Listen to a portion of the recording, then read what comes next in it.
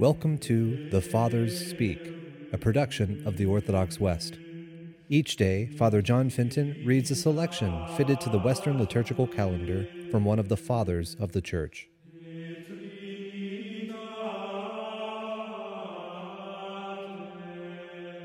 On this, the fifth Sunday after the Epiphany of our Lord, let us listen to a portion of a homily by our Father among the Saints, Peter Chrysologus. The Lord, who is not bothered by the passing of time, and who can eliminate the damage to his harvest when he wills, forbids the servants to pull up the tares with the wheat by saying no. And why he prohibited them from doing this he explains next. It is possible that in pulling up the tares you might uproot the wheat as well. Were they such inexperienced farmers, so unqualified for the task, and so unable to distinguish the one from the other, that in pulling up the tares they would uproot the wheat as well? Where are the prophets who prophesy through the Spirit of God? Where is Peter, to whom the Father gives a revelation? Where is Paul, in whom Christ works and speaks? Where are all the saints? Where are those who are saints to be sure, but servants as well, who know as much as the bestower of knowledge has granted to each one? But you say, there was nothing concealed here. There was nothing concealed there. Since one thing was seen in appearance, another thing was possessed in the blossom. And what today were tares, tomorrow would be made into wheat.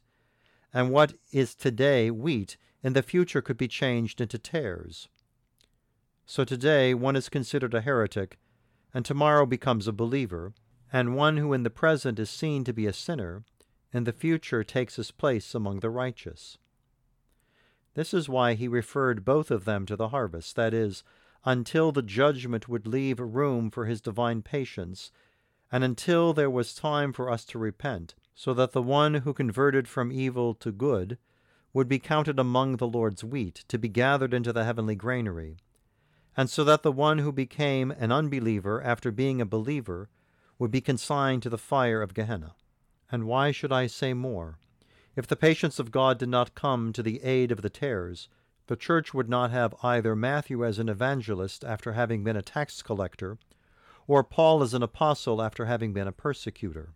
And so Ananias was seeking to uproot the wheat on that occasion when he was sent to Saul and made this complaint about Paul, Lord, how great are the evils which he did against your saints. What he means is, uproot the tares. Why send a sheep to a wolf? Why send a devoted servant to the insolent? Why send a preacher to a persecutor? But Ananias had seen Saul while the Lord was seeing Paul. When Ananias was calling him a persecutor, the Lord already knew him as a preacher. And when he was judging him to be tares destined for hell, Christ already had a hold on him as a chosen vessel, wheat for the heavenly granary. And so he says, do you not know that he is a chosen vessel of mine?